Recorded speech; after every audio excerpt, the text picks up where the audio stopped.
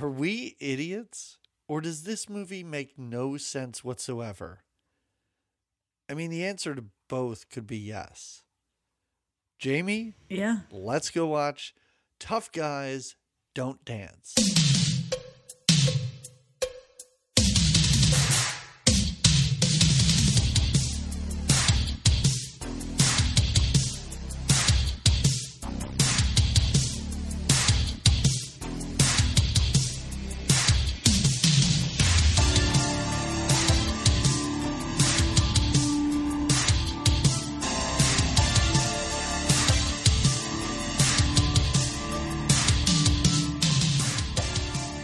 Hello, everybody. Welcome to another episode of Good Times, Great Movies. We are an 80s movie podcast where every other week we watch something that resembles a movie and then we talk about it. A message. It's a message from the 80s that we're here to decipher. Put in the form of I mean, this is a movie comedy mystery in that stuff was put on film and stitched together and released into and a there's theater. actors in it. Who's the one actress that plays she's famous or she's somebody, right? The one actress that plays the one character in it. You know who I mean. You mean Isabella Not Patty Rossellini? Lorraine. You know, well, Isabella Rossellini. That's another thing. Isabella Rossellini is she's in this, which is a delight because she does. I like the idea of just being like, hey, you know something? She's in this. And I had the same thought. I saw her name in the beginning and I forgot that she was in it until I went, oh, she's in this. And then for long stretches, I kind of still forgot she was in this.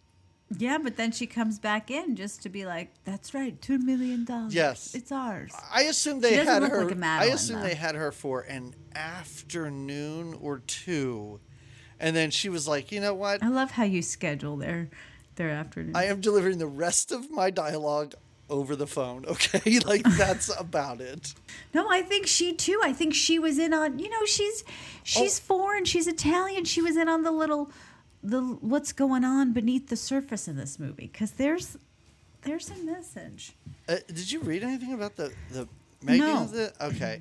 No, I didn't. There was so much to take in just the watching of it. I didn't need to boggle my brain with what happened when it was made. Nothing was as crazy as I thought it was going to be. Like, no, because they think they did a great job, and they exactly. Yeah. That's what I was amazed by. So okay. So we're here. We're talking about Tough Guys Don't Dance from 1987, and this movie is like a famously bad movie, like famously. And I never saw it because of that. I was like, it's supposed to be horrible. I have no desire to see it, and I will watch bad movies and kind of enjoy them.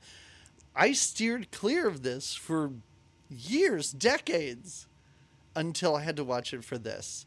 I really feel like I've been missing out. Well, it's this podcast that can bring you so much joy sometimes.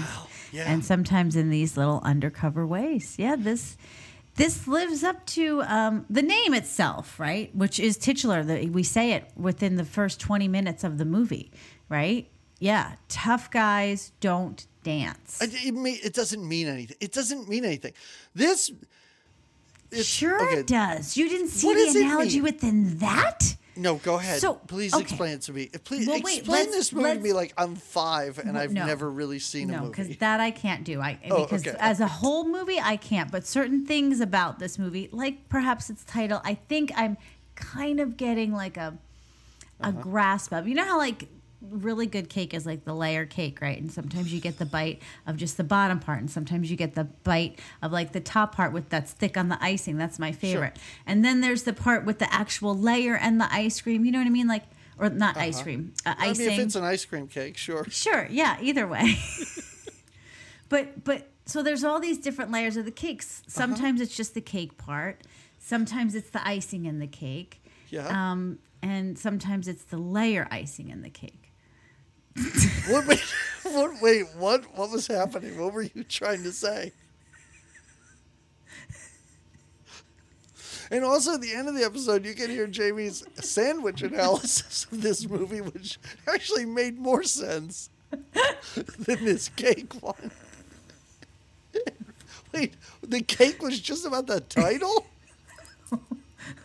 Okay, all right. Okay. Well, anyway, this is written and directed by Norman Mailer, and so doing a little bit of research, which you did, as you said, most people thought they were really doing something here, and they didn't understand why people didn't like it.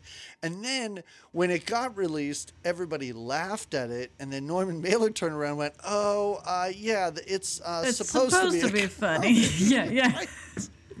And then Canon, the company that distributed this, was like, no, all our promotional materials say that this is a serious drama. What are you doing?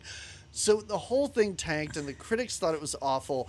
But yeah, reading interviews with the cast, most of them really enjoyed the work that they did. And the one lady, I don't know her name. Who's the one that played Patty Lorraine? Oh, no, the other hussy? The older lady who used to be she was in porn. Somebody. Well, yeah. she was Kate Winslet's mom in Titanic. That's what she was. Yeah. So I read an interview with her where somebody was like, so like improv, you guys like were allowed to improv? She's like, no, Norman Mailer wrote it and he directed it. She's like, the words were perfect. Like, what? We had to do it. Yes. She's like, they normally let you improv if the dialogue isn't great, but she's like, everything was amazing. So we just read the lines as is. And then I read an interview with Wings Hauser where Wings Hauser, he one time on set tried to punch Norman Mailer. He said he hated him so much. He hated delivering the dialogue. He hated being in this movie. Yeah. So he really had a hard time with this. But everybody else is like, oh, no, this was real important work of art. Well, let's find out why they might have thought some of those things. Yeah, let's try our best. If like Doug is highly recommending, without giving too much away, that everyone, if you haven't seen it, just stop, pause, see this. I would. And if you can't make it through, listen, if you can't make it through the opening conversation between Ryan O'Neal and Lawrence Tierney, turn it off. This is not for you. But if two people... There were times in this movie where it seemed like an exercise. Like you would go into a... I don't know, creative writing class, and you just be like, you tell all the students to just write down a sentence, just a line of dialogue that they think is interesting, given no hints or like not even just giving them a prompt or anything, just being like, write whatever's in your head, and then you just pull them out of a hat. That's what this felt like. Characters are talking to each other, but it seemed like nobody was listening to like what the other person was saying. Like a weird Mad Libs dialogue or Mad something. Libs, thank you. That was, boy, I should have just said Mad Libs. That's okay. I was there for it. Making sandwiches and layering cakes the whole way. It's all good. It's really just like a writer being like, listen, I know prose and I'm going to show off, and none of this has to make sense. Well, because there are some great, and I hope you caught them because I didn't. There are some really fun little one-liners and just lines even. You sent me the filthy one about the pussy made of gold or something like that, about her crotch made of whatever. There's some of them are filthy, some of them are clever, some of them, again, it's one of those where you want to have your closed caption on so you can actually pick up a little more on what is being said, because that's where some of the sauce is, if you ask me. Yes, exactly. And we're just going to do food analogies for me throughout this whole thing. I'm not fasting or anything. I'm not even hungry. I just feel very connected to food and this movie, I guess. I don't know. In a movie where I don't think anybody eats anything. I don't think they eat. No, I don't even think they're even having a burger or fries, nothing. So much of what happens in this movie could be diffused if these people just stop drinking for like a day and a half or something. Yeah, like they do. The amount of alcohol and cocaine. Let's not forget the cocaine benders we go on. One of the things is all about. Okay, all right. So let's get into it because we're sprinkling some info about. All right. So the beginning, the opening, are these really beautiful shots of this. They established the hell out of this town. The whole and I was watching it, and first I'm like, this is groovy. I dig this vibe. It's like a northeastern coastal town, like somewhere, Yeah, I think I saw Mystic Pizza on the corner. Yeah. But it's lovely. It's these lighthouse shots and foggy beach and very quiet beachy town, and I like want to live there. And like for the first few minutes, I'm like, this is nice, and then I'm like, this is never ending. This is quite the setup for like it's the whole chill credits. town. Yeah. It's one of those old, I hate to say old movies because this is late 80s, but in old movies, they would front load with all the credits at the beginning. And that's what this movie does. And we see this entire, like you said, coastal town, but it's like out of season. So everything's shut down. Yeah. But we really get a sense of this place, but also it is a ghost town. There's nobody on the streets, nobody anywhere. When he pulls up to that house, it clearly looked like a house, and went inside, and it's a bar, and there's just no one but the bartender there. I was like, oh yeah, I've been to places like this in Jersey, like off season, where you're just like, this is kind of sad and depressing. No, I don't find it sad and depressing. I was like, I could hang out here. Sure. What adventures are we gonna have here? That was setting me up beautifully for like this. Like the first 30 minutes of this movie. It sets you up for the movie that is not going to follow. Not going to follow. The first 20 to 30 minutes set you up for one kind of movie, and then you take a sharp turn, and then the rest of the time you're just blindly walking through these halls of chaos. Really, chaos. Halls of chaos. That should have been the tagline for this movie. Yeah. Tough Guys Don't Dance, Halls of Chaos. Yeah, in these halls of chaos here. That's a song, if I was a rapper, that I would make up if I was Mario Bump. But we're not doing that movie now. Anyway, so after we get this beautiful view of this coastal town, we are in... I came in with nothing prepared. I mean, I did see Tough Guys Don't Dance last night, so I'll just rap about that. Is that okay? I mean, the song's just mainly about the coastal town, but, you know, it was a great opening credit sequence. All right, enough about rapping. All right, whose beach house is this now? Because we're on this beach house, that I assume belonged to Patty Lorraine at one time? Yeah, I'm assuming. For Patty Lorraine and her husband? This movie makes such a big deal out of money, and I don't know who has money and who doesn't in this movie. Who buys that house at the end? Is Isabella Rossellini loaded? She found her $2 million that her cop husband had hiding. Okay. All right. Okay. Yeah, from the also, drug this deal, movie I guess? is told entirely through flashbacks. Sometimes there's a flashback within a flashback. That's, again, why it's a little dizzying. Oh, my God. But first, we're in a present-day situation. We are in a bathroom, and there's a countdown that we see throughout the movie happening, a shaving cream countdown on the bathroom mirror with a guy who looks like he's maybe had better days, and I think it's 23. It's up there. It's almost a month. It's in the 20s. Yeah. What is he counting down? The amount of days that Patty Lorraine's been gone. So he's counting up. So it's a count. It's going up. The days that and he does this by spraying shaving cream on the mirror that he is then, I guess, going to use to look at his reflection. He doesn't write something on a Post-it note or something like that. It's shaving cream on a mirror. Also, he just kind of wipes it away every day and then sprays it back on. Doesn't clean it. I know he's down on himself because Patty Lorraine, as we see, is an amazing person. Who wouldn't want to be with Patty Lorraine? Patty Lorraine's a little slutty, but I'm just saying. You think? I'm not judging. Patty Lorraine could be all she wants to be. She's a woman with two first names. It's lovely. She's a woman who jumps around so much. I'd be like, I wouldn't feel that Patty Lorraine would be faithful to me. Like, even if I don't know that I could convince myself of that. Well, like love is a hard thing, and that is what's happening here. We have a heartbroken man. Yes. And his dad has arrived. There's a sound. There's a tea kettle boiling, but there's no tea to be had because I think they just get straight to whiskey. Maybe he was boiling the whiskey. I can't believe it.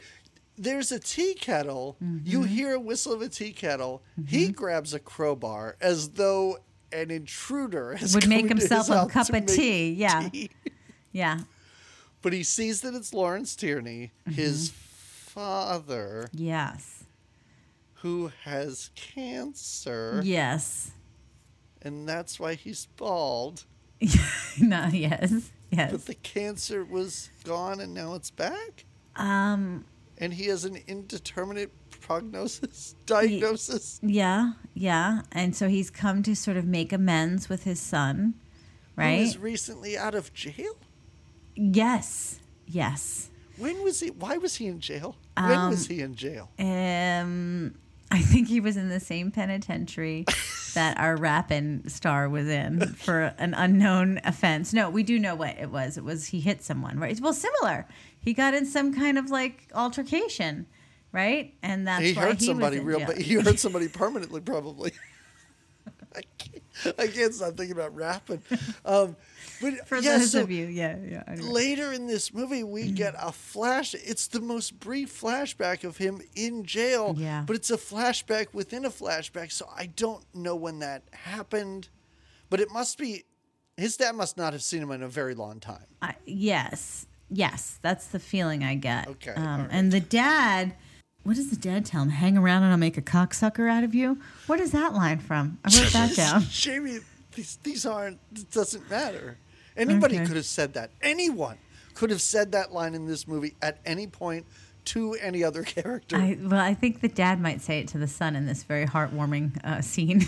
There's a lot of like conversation where Ryan O'Neal's like, you always thought I might turn out to be gay. Oh, yeah, huh? and he's like, yeah, your mom, she really spoiled you, and I wasn't sure you were a baby. And he's like, I did all the time in prison for this, and I never bent over for one guy once. That's and I was like, I feel so uncomfortable right out of the gate with this movie. But we're getting to the heart of things, you know? We're a father and son that don't hold back on each other. Yeah. Essentially. Did you notice that he lives... This house is on the beach, and then inside he has giant paintings of the beach on the walls. Yeah, all of over his the walls. house. Yeah, it's just to make sure you know this is the beach house. We're establishing this is the beach house. This is not a set that we built. We're actually in the house. We are at the beach house. So you mentioned the dad having cancer and I think he went through treatment and now, like you said, he's done with the treatment. But he gives us a little story and also drops the gem of the titular line down in our laps. Sure does. Where he talks about, I think it's getting treatment from the nurses and whatnot, right? And I thought he was getting better, and the nurses said something like, "Boy, there's a real spring in your step. You seem like you could dance." And that's when he says, "The tough guys don't dance." The spirits are all around him now. Yeah. Are you reading this? Or are you just making this up? No, that's what he says. That's what he says. All right. Tough guys don't dance. There's something about the spirits being around him. And yeah, so here we go. And I'm like, wow. Look at this dad dropping this, like, he's like a foul mouth. He reminded me of my own dad. Like, this foul-mouthed dad that also drops this, like, beautiful, like, wisdom down of like, yeah, tough guys don't dance. What's happening here? And the dad wants to make things up to him, so he doesn't quite know what's going on right now with his son, but he's telling him basically, like, again, no holds barred relationship. You look like shit. What is going on? And they have a conversation. Do you remember, like, in your life, like, just interactions with your dad, do you remember at what point he told you that he had to deep six 2 heads?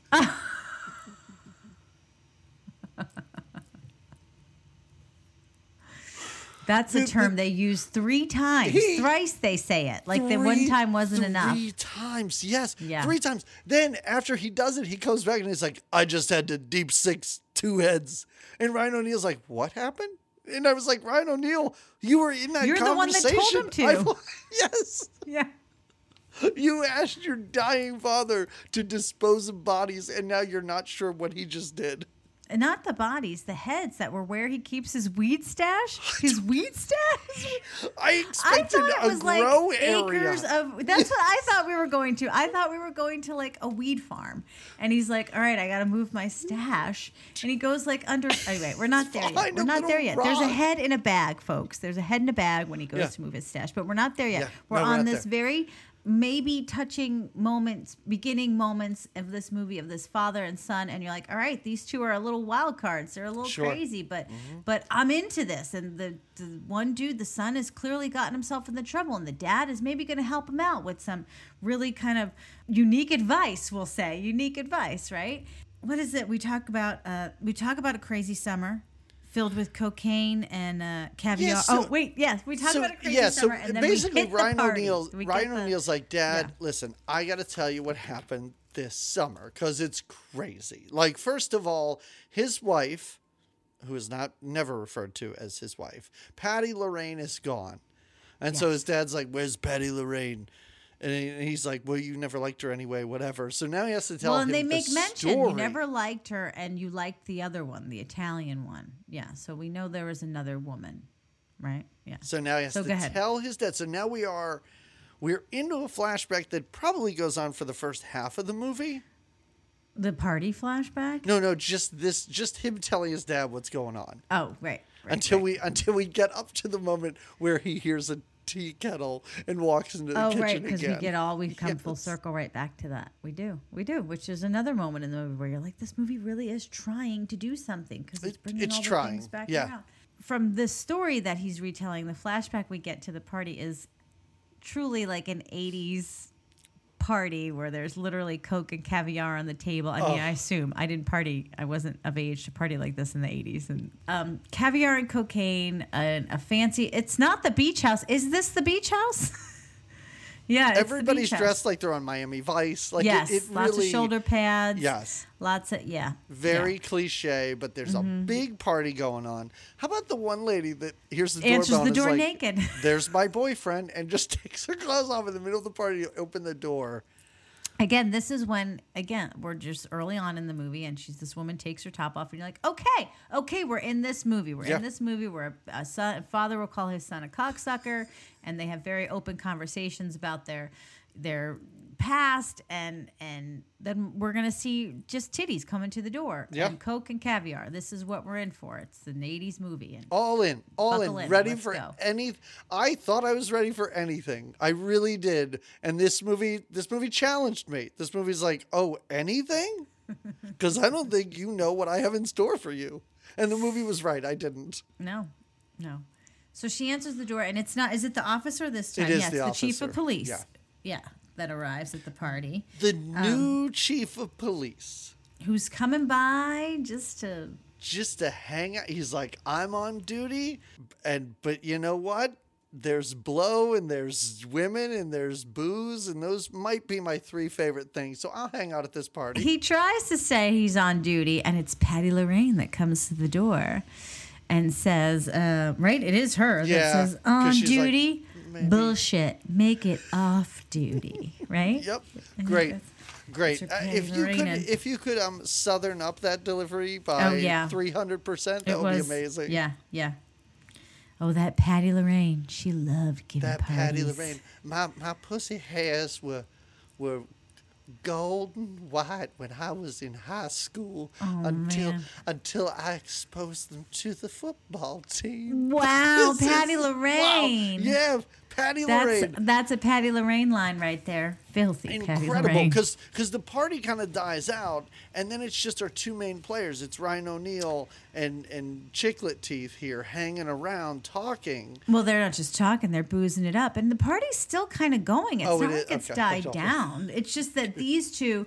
So Patty Lorraine. So they find themselves in the stairwell. What is his name that plays or Wings Hauser? Wings Hauser, not is that the who we're officer. Talking about? The cop. No, not the cop. Ryan O'Neal. What's Ryan O'Neal's character's name? We don't know. Okay. Well, Ryan O'Neal does not. Should we call him Tough Guy? Okay, we call him Tough Guy. Tough Guy doesn't. It's Patty Lorraine is the party animal, right? She loves to throw these things. Sure. She loves getting naked and doing the drugs, and they get into a tricky conversation, Tough Guy and the officer, because they just. It's like they don't see eye to eye, right? They talk about. Don't they have like? I don't know what's going on. So some tense conversation. Yeah, right? We will get into this later. But do these two? I want to ask you this question. This is a serious question, Jamie. Do these two know each other? Did they grow up together? They or something? did. They did. They did. Okay. Later, when we find out that the officer, but then it's weird because. The officer says later how he's married the Italian, the Isabella Rossellini, Tough Guy's first real love, or the one that got away, we'll say. Yeah, sure. So they knew each other, but how he didn't know that they ended up being married, I don't know. Okay, you know because he knew where his weed stash was. He knew where his weed stash was. You better and move he your mentioned, weed stash. And I was like, did they grow up in this town together? And that was like their weed place when they were in high school or something. Maybe we could get that All kind right. of deep. But he also says to Isabella Rossellini, I can't believe you married so and so. Of all the people, it's so they know each other.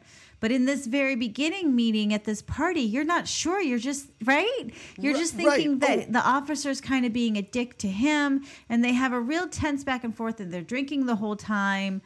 So yeah, you're just establishing this awkward tension between these two. And that's the thing is, you're not establishing anything. Like the fact that at the end of this movie, I had to ask myself these questions. Like, did they even know each other before that party? Right. You didn't establish the right things. Isn't something that I should be asking when credits are rolling at the end of your movie. No, I agree. But if you want to like play with that, like if you want to play with that weird, antagonistic dynamic that they have, and then it's revealed that they grew up and they had a falling out or something. Okay, fine. I don't need to know that right away, but I need to know it at some point. Yeah. And this is not giving that to you. This is also, Patty Lorraine is so flirtatious. This is when she makes that line that you just delivered so beautifully about her pussy hair. It's great because she delivers it. They're sitting like on the steps on the She staircase. walks right in between them. She doesn't. She's like saying this to the camera. Yep. She's telling us, the audience, this. Neither of them, but they're both like, they can't take their eyes off her as she walks down the steps. Like, she's mesmerizing. really tipsy walking down these steps. Right. Yeah. But Well, she's a party girl, that Patty Lorraine. Please move on from here, because, yes. Well, we're moving on to the seance, right? Isn't that what's next? Oh, God. Okay, so a lot of times there are very, very short scenes. The seance is one of them. Because the seance is brought up at this party, like, we're going to have a seance tomorrow, and I'm going to bring your scummy friends, Lenny and Squiggy. They're going to come over, and they're going to be here for the seance, too. Maybe my driver will join us. I'm not sure. Oh, yeah. The driver, which is then that background, too, that's how they met, was that he was her driver at one time.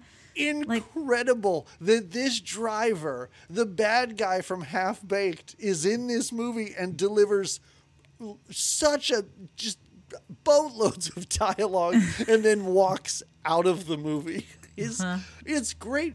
But we see a seance. Somebody screams. It seems to be a big deal. But these are just like quick cuts and shots. He does say to his dad, yeah, we did a seance. Oh, then there was the night of the seance, right?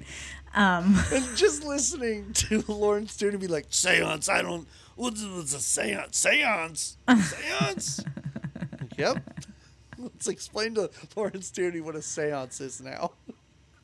And it just happens, and she's ready, and she calls upon these spirits. Yeah. And the table shakes, and two people scream. She screams, and another guy screams, which later he chases this guy down to be like, what did you see at the seance? Was that Lenny I or saw Squiggy? what Patty Lorraine saw. I saw two heads, or whatever. Yeah. Huh? Yes, that was one of those squeaky, one of the... I saw two heads. Those are the heads that you cut off later. Like. Yeah, exactly. What? I think, right? Those two dudes cut They're heads the off. I think so. Unless unless it was the second. Who's the rich guy? What's that guy's name? Wordley? Whatever. Because he kills her. He doesn't cut her head off. Because he even says, like, I told them to dispose of her body. Right, and then he's like, right. Then I looked at the grave and it was too small for somebody who had a head. That's like, what? Wait, and why is everybody cutting everyone's heads off? Don't they take the decapitated body, and isn't it in like a glaze? It's in a barrel. In a barrel, yeah. I love it. They're like, this is how fucking sneaky we are. We're going to get away with this because check it out. Body in a barrel. Nobody will ever know. Folks, if you don't understand what's going on, neither do we. The body don't worry. also appears to have been dipped in plaster or white paint or something. Yeah, they made it artsy. They made it artsy, I think. Yeah, they're going to start their little art installation. Amazing. So basically this seance prompts her to leave. Does not go. Yes, the seance is reactionary, to say the least. And in the next scene, now our slutty Patty Lorraine is in her like Easter best. Like she's in a white dress with a white bonnet, and she is leaving. Something went horribly wrong with the seance. Yeah. We don't know what, but she is leaving Tough Guy for her driver, who you mentioned, deliver some fun lines. So cool, this guy. And I was like, I can't wait for him to come back and be part of this movie. Nope. No, goodbye. Just a little there. Yeah. What is this? You make more money from divorce than a drug run? That's one of the little bits of advice. They can't all be titular lines, Jamie. No, this wasn't titular. Okay. But what is that? See, you have to help me decipher my notes. Who says that? Ask me what these words mean or who said them or when. You make more money from a divorce than a drug run. I'm assuming. Is that what the dad said to him, maybe? I was assuming that's what Ryan O'Neal would say to Patty Lorraine because she already went through that divorce and took that guy for a bunch of money. That's probably what he was saying to her as she was leaving with the chauffeur. So that's how they got together. He was Patty Lorraine's chauffeur before, and Patty Lorraine used to be married to yet another rich man and stole his money in a divorce and got together with her chauffeur at the time, which is Tough Guy. And now they live this party lifestyle that was really not what Tough Guy wanted. But this is the thing about Patty Lorraine. She's like poison. She gets in your blood system, or in your system, in your blood, and you can't shake her. That's what Tough Guy is basically saying, right? Yeah, that is. And he's so broken up about this. Like it's not just like there's a Patty Lorraine around every corner. She really does a number on these guys. Like she must have something about her, because I love how and you're talking about this flashback that is within a flashback, so we could talk about it, because we do see that she gets divorced from this Wordley guy, whatever his name is. Talks. Come on, do his voice. Wordley. He talks like this kind of, and he's always like his head's always to one side, and he's like looking up in the air and thinking about stuff. But even right after their divorce, this guy goes up to Ryan O'Neal and he's like, I just want her back. You know, I mean, I understand we just went through that divorce, but I'll get her back. The reason I want her back is you gotta have Patty Lorraine to throw these amazing parties. What? It's like he just walked out of the courtroom and he's like, hey, good divorce, but you know what? I'll get you back. You can't party without Patty Lorraine. You cannot party without Patty Lorraine. That's the bottom line here, right? Oh, it's incredible. So she leaves and he's really bummed out. So he decides to go into town to the local bar where a very frisky older couple enters. And immediately I'm like, well, this is a swinging situation right here. Yeah. They ask him to join them for a drink because they're the only three people at this bar. This woman, what? Jessica, her character. What is she do? Like, what direction is she given in this movie? It's big. It's loud. It's over the top. It's unhinged. When he tells a joke, which is the loosest definition of the word joke, about what makes a doctor laugh, cutting people up, her laugh is upsetting, like unsettlingly loud. I'm not sure if they want us to just think she's so much of a free spirit that she is, like you said, just this crazy unhinged. If she's supposed to be on some kind of drugs, maybe, or is they just said, eventually we get to know that she's a porn star. Jamie, listen, she was in some X-rated movies. And then she goes, I mean, triple X. Yeah. I was like, thanks for the clarification, lady. Yeah. X-rated didn't clue me in. It's a triple X. But so the man she's with, like you said, is an older gentleman. He's older than her, and she seems a little bit older than Ryan O'Neal. Right. I do like how she talks about her past and how she was in X-rated films, but now she's in real estate in Santa Barbara, which is pretty great because I could see that actually being a real thing that a lot of... Also in this movie, we're jet setting through flashbacks. We're in Tampa. People are in California. It's But just briefly. I'm dizzy with the flashbacks. So am I. I don't even know. So then he What's takes the pirate them, orgies? We tell the tales of pirate God. orgies. What's he this? starts to talk. He takes them back to, I guess, his place or their. I don't know where they are. Then he's telling them stories, and he's like, "This land, this town used to be whores and pirates." Yeah, Helltown. They talk about it a lot. Helltown, but they're also calling it like Peaburg or something like that from time to time. And he's like, this place is haunted, and they're laughing about this. They think he's joking, but he's like, I'm not kidding. There are pirates here, and they're murdering whores on the beach. I assume he's really trying to. I assume the seance really got to him. So he's still thinking about pirate ghosts and stuff. Right. Right? Baseline, I think this man is a little bit insane. I think that's really why Patty Lorraine left. He doesn't party well, and he's a little bit crazy. But yeah, I'm not sure. I'm not sure. Or maybe this all stems from Patty Lorraine leaving. I don't know. Okay. But yeah, he tells them these tales of Helltown, and again, they bring up Helltown a lot. Is this when she goes down on him? Yes. Or does that happen in a different flashback? Because then we also... No, this happens. Okay. We jump a little bit forward in time where she goes down on him because he's like, I could do whatever I want to your lady, and you're not going to do a thing about it. And this old guy's kind of like, I don't know, I think I might be into this. Like, you fine, do it. And then, like, instantly, he calls her over, and he has... And then the next thing we know, they're outside. We hear the unzip. Like, we hear the noise of unzip, and I think, like, a penis flopping out or something. You do? You hear whatever really a penis flop sound effect would be. It's Imagine what it is. what it would be like, folks. That's what you hear. And then you see them... So they're inside either... I thought they were in... The lobby's not the right word, but I thought they were still in, like, a... Well, they're gone from the bar at this point. Yes. But they're somewhere else. But now they're in the parking lot. Now he's having sex with him. They drove somewhere else to have sex.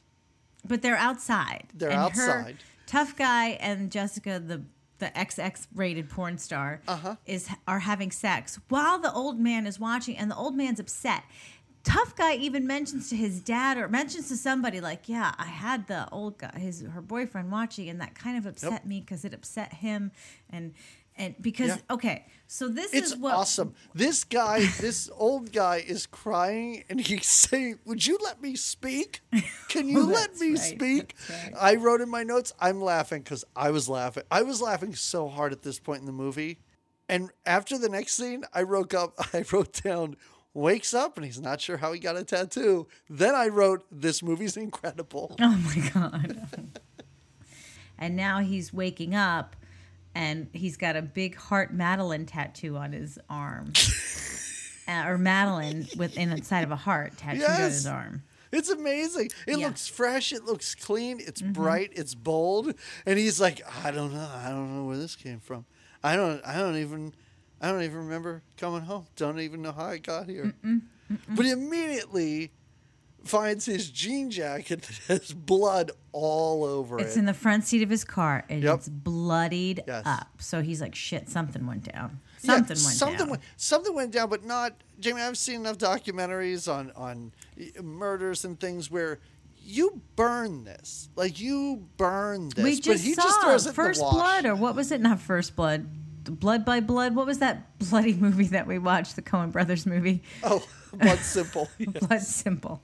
We just saw how to dispose of. That guy was equally stupid. Where he's like, I don't know, blood all over the back seat. I'll put some towels on there. Yeah, he puts it in the washing machine. He's like, oh, I'm sure this pool of blood will come out. And then he gets a call, and it's from the police officer, the chief of police, saying, hey, can you come down? I have some questions about this weird old couple. Yeah. He just wants them to come down and... No. I thought... Oh, yeah. And then once he comes down there, he starts talking to him about his weed farm. And again, the officer is really funny, too, because he's... I think he smokes weed...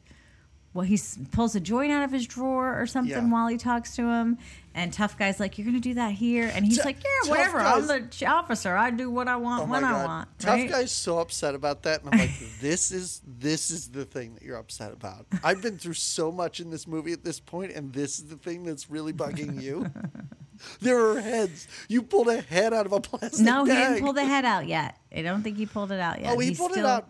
By the time he's smoking weed in the police station, he pulled the head out. That's not this meeting. That's later. Oh, this is just about the weed. This is just him saying. Yeah.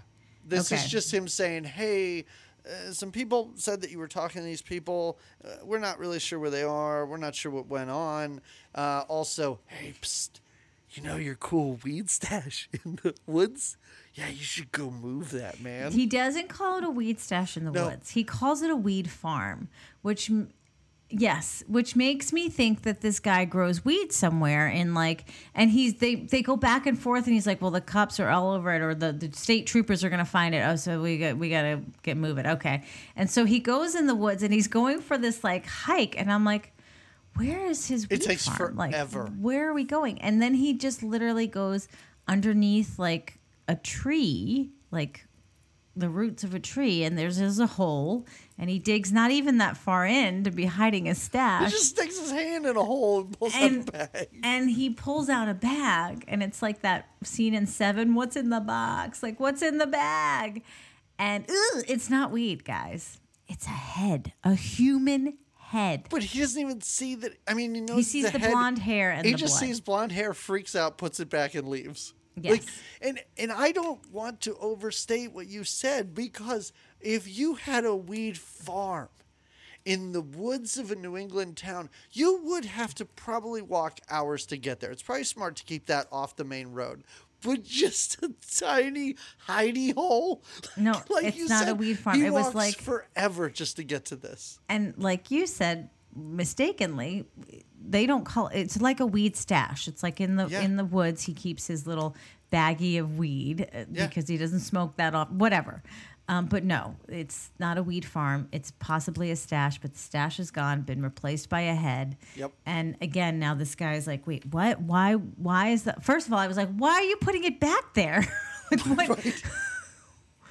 But well, he's probably like, yeah, because the cop knows about your weed stash. Don't put heads in there.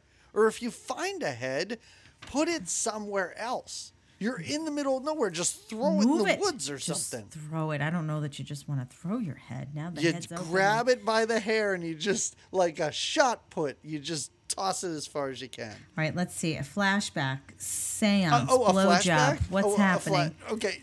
These are your notes? Holy shit. Okay. Yeah. You're doing amazing, actually. Am I? Yeah.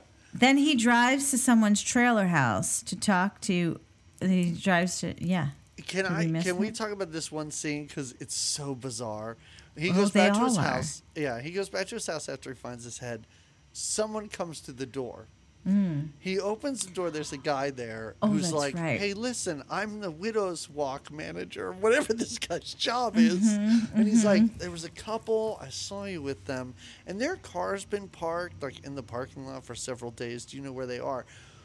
The interaction and the look of pure terror and shock on this guy's face. I was ready for Ryan O'Neal to turn around to reveal like he had blood all over his face and his body. Yeah. But no, it's just a stilted, uncomfortable, weird conversation that means nothing and goes nowhere, but was left in this movie. Yeah, yeah. Well, I think it's to let him know that some people are coming on to the fact that this couple is gone missing and linking him there. But like you said, the guy's reaction, the whole interaction becomes pointless. Yeah. Because then the guy just sort of accepts the answer of like, I don't know where they were. I don't know them. And it's like, well, okay. I mean, I was just checking. I just thought you might have some idea. Yeah. And then later the cop calls and he's like, this Widow's Walk guy is really giving me a lot of shit about this car. Yeah, Can you do something? But you wouldn't know it. So you were getting to the point where he goes and he visits his good buddies, Lenny and Squiggy, in their like shithole crack den. I love that he's friends with these people. Like the fact that Patty Lorraine seemed to be some sort of high society type who's throwing these amazing Coke parties with the elites who drove up from Manhattan or something, and these guys are like their best friends. Like, and then are these guys the drug dealers? Is this where they get this stuff? IDK? I don't know. They're having a huge meeting later with Wordley for some reason. Yeah. I think they're brothers. The one guy Oh. we recognize from the seance, and Yeah. that's one of the reasons why Tough Guy is there, is to say, like, what did you see at that seance? Because she's been gone for so many days. She left after the seance. What happened at the seance that she saw that made her go? And he says, I saw exactly what she saw. I think does he tell her? He says, I saw Patty dead with her head cut off. All the while they're laughing. And Ryan O'Neal's like, oh, yeah, while I'm here, where did I get this tattoo? And the one guy's like, oh, I gave that to you, dude. Yeah. Well, this guy. Is this the guy who, spoiler, kills his dog? Come on. I was not prepared for that scene in this movie. You didn't want that. You didn't want that. Yeah. It helped that the dog looked just like a stuffed animal. Yeah, but it looks very much not it looked real. Awful. Yeah. No, I forgot I didn't shut that door. Is that all the the way. ghost of Patty Lorraine coming in? Patty Lorraine, is that you? I don't want to do your coke, Patty Lorraine. Well, this guy, this tattoo artist, goes on about. It looks pretty good. It does. I mean, it's just a heart, really. But he goes on about how wasted he was when he got the tattoo, and that he would barely remember because he's like, I don't remember getting it, and what is it? And he was like, and you were talking about, how much you loved Madeline. Or Madeline? Is that what he's got tattooed on his arm? Madeline, yes. And he wanted it tattooed on his head. And the guy's like, man, I should have done it. I should have tattooed that on your head. That would have been really funny. Good thing we're best friends. And I was looking out for you, I guess. I don't know. What's this? Oh, what was this? What was this? Go ahead. What's the letter from the pocket that they read? The cop reads it. Is this from Jessica, the porn star's husband, saying he's gay or something? Yes, because they come to the conclusion that this guy, the older guy, can you let me talk? Can I say something while you're having sex with my wife? He must have killed himself because they find a letter revealing that he's gay. Yes. Because he's writing a letter to another man That's about how great it is to be married to a woman. Also, who wrote this note? I don't know. It was was this planted? It was definitely a plant. I think the cop wrote it. I have a feeling the cop wrote it because he's having so much fun reading this, and he's counting on his fingers. And I was like, is he counting all the proof in this letter that this man's gay? He counts as he reads. He gets to 5 and is very excited about that. Like, that's enough evidence right there. There's 5 pieces. But the thing that I don't understand is he's still really on Tough Guy about this. And I'm like, well, wait, you're telling Tough Guy that this guy killed himself. So why are you giving him such a hard time? Because in the end, they are trying to just frame Tough Guy. No, I know. Right? No, yeah. Okay. I guess. I don't know. Are there bodies in Tough Guy's basement?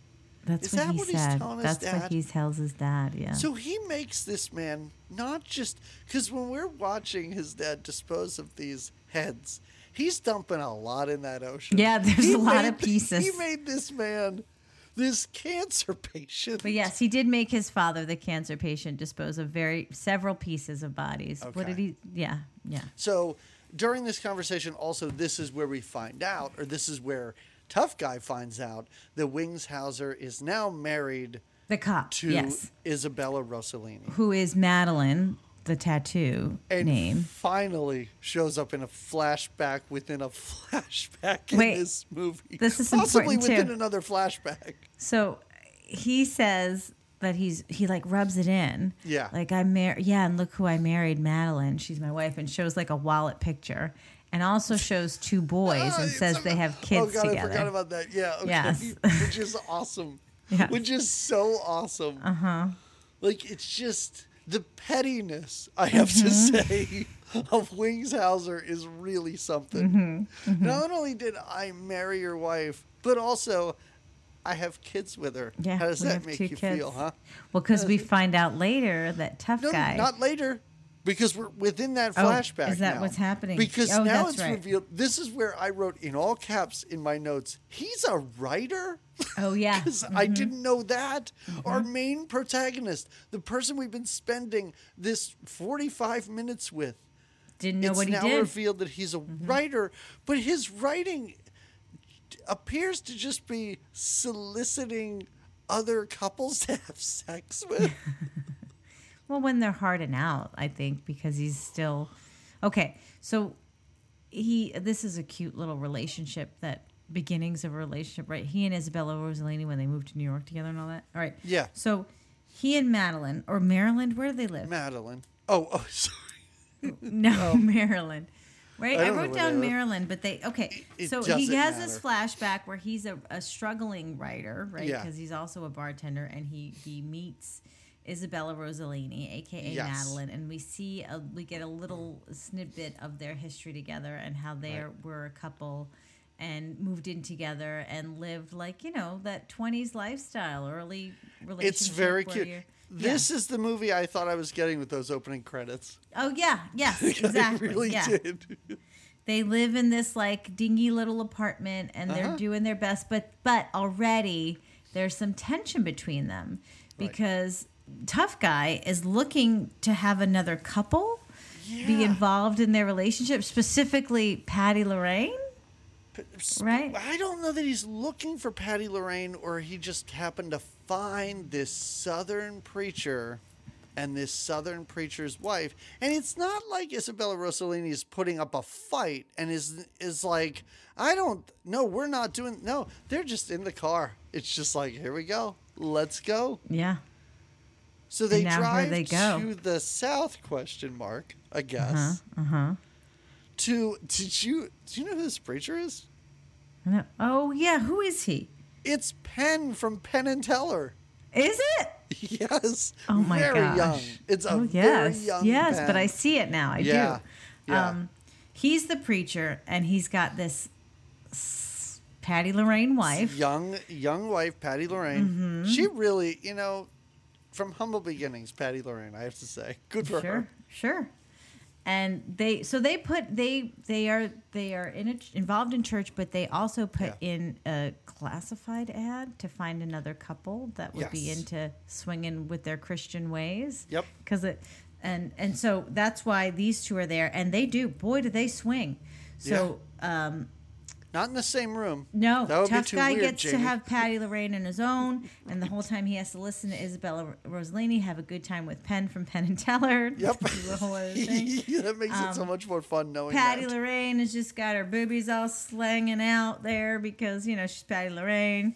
It's kind of a fun scene in the sex scene doesn't seem too trashy. It's kind of playful, like they are kind of just like having fun and rolling around in the bed and talking and stuff like that. But what's tongues like tallywhackers? Is that something that the preacher something says? that's no.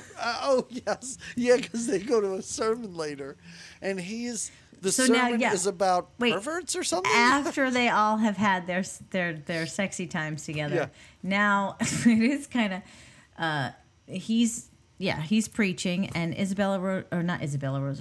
Patty Lorraine is singing at the piano. Yep, she plays the piano. And Isabella Rossellini and Tough Guy are uncomfortably part of the church congregation, as he Isabella is Rossellini more visibly uncomfortable than Tough Guy, who's kind of like playing footsies with Lorraine a little bit and laughing. She's she's up on the stage singing. Well, no. I mean, before she goes up on stage, because the preacher calls her up to play the piano. Yes. Mm-hmm. Yeah. Mm-hmm. So and this is the craziest part of this movie, is they kind of just say their goodbyes to this couple after church. Yes. And it's like, hey, maybe we'll see you again sometime. Patty Lorraine pulls him away and is like, hey, that was great. Give me a call, blah, blah, blah, whatever. And then they drive away and have a fight. No, it's not give me a call, blah, blah, blah. She talks about being a stewardess someday and making enough money. She's got big dreams. Yes. Yeah. Sorry. Sorry, I had trouble hanging on every word. I know, but I took notes about that. Okay, they do say their goodbyes, and it's clear that Tough Guy's kind of got a little thing for Patty Lorraine. Again, you wonder, did he know Patty Lorraine from before and wanted this foursome, or I don't think so. Twosome or threesome. What's it called? It's a foursome, right? Because there's four of them, even though it's separate. It's a foursome, but they're not all together. It's they're more just of a swinging. They're just swinging. Thing. Yeah. I thought that he knew her from before and kind of chased her down, and because when they're saying the goodbyes, she's like, I did have a good time with you, but I'm gonna be a stewardess, and I'm gonna find me a rich man, and I'm gonna find. I saw this more as her perhaps seeing this guy as her ticket out of this. The preacher or a tough guy? Tough guy. Oh, okay, maybe. But I don't know.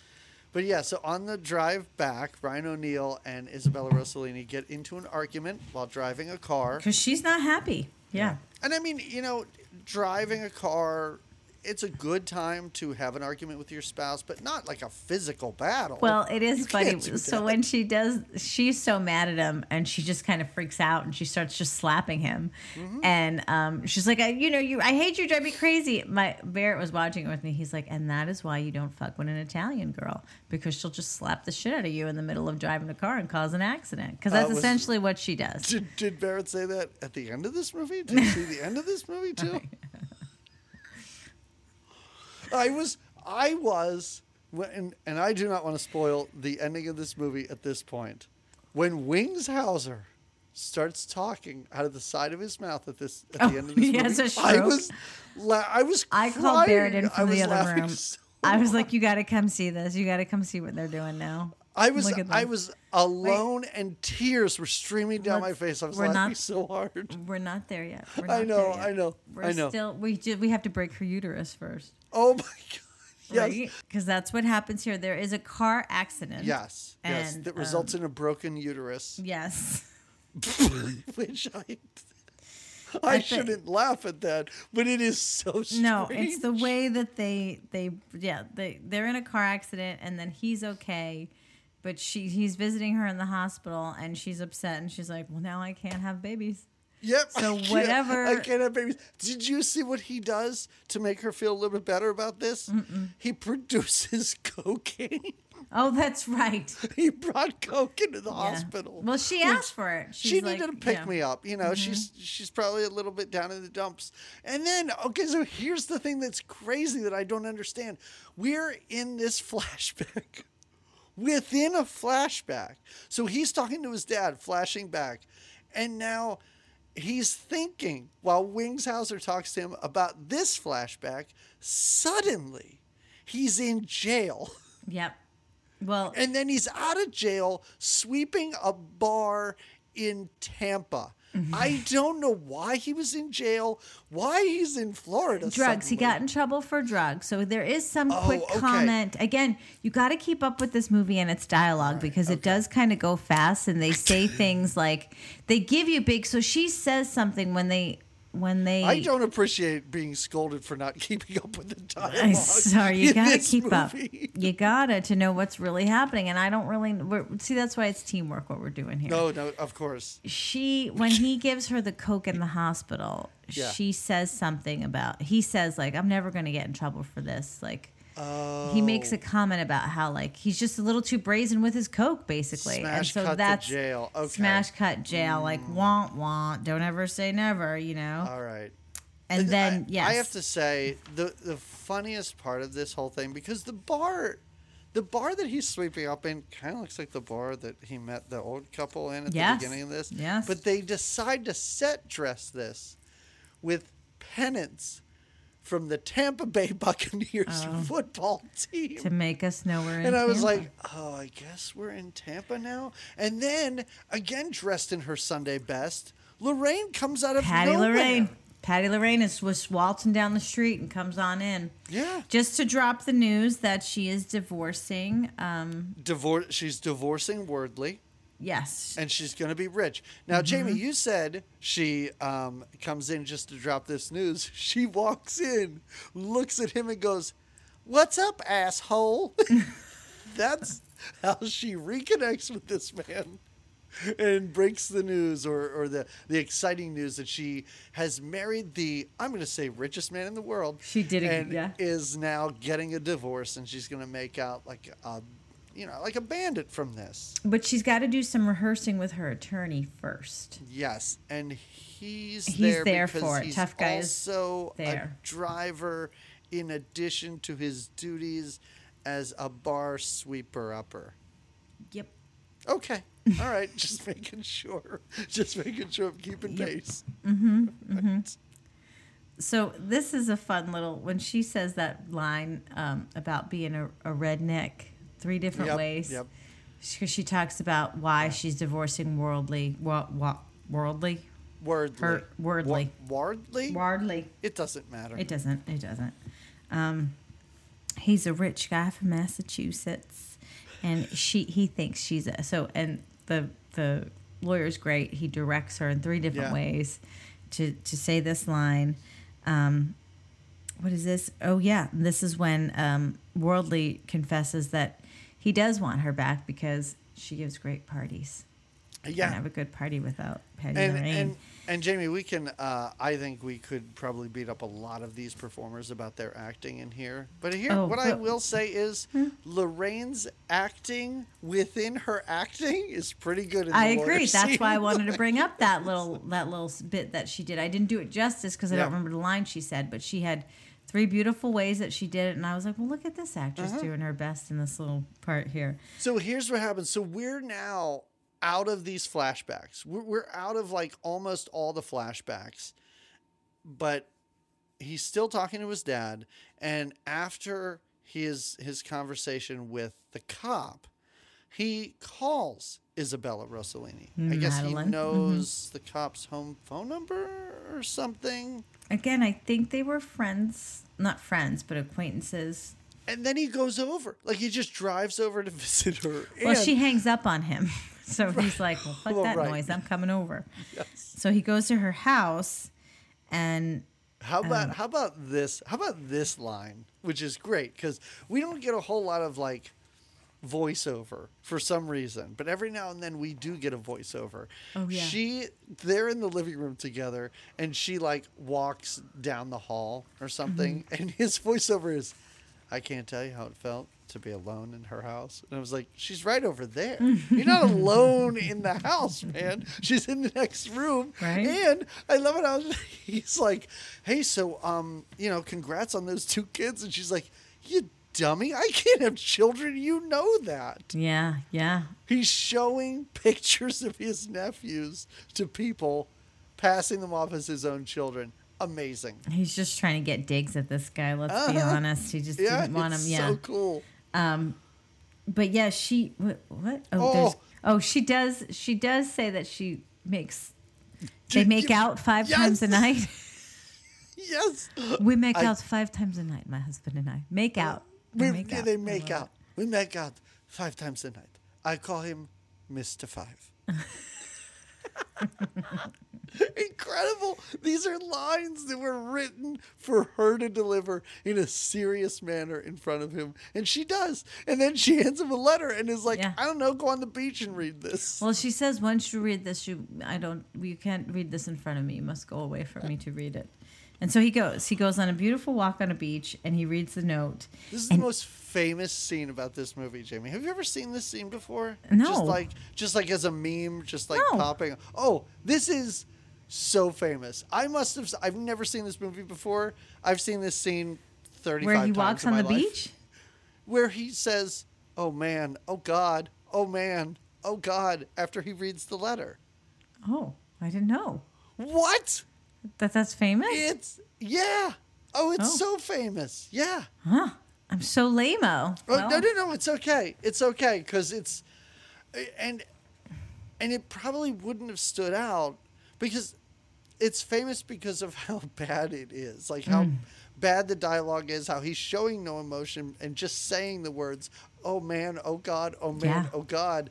Kind of like that as music swells and the camera's like whirling around him. But taken in the greater context of what this whole movie is, I don't know why that's the craziest scene that people have held on to. But basically the note says she wants him to kill her husband? Yes, because her husband is running around on her with his wife. With what's her name? Patty Lorraine. Patty Lorraine. Yes. And I don't think she says killed him. Does she say killed him?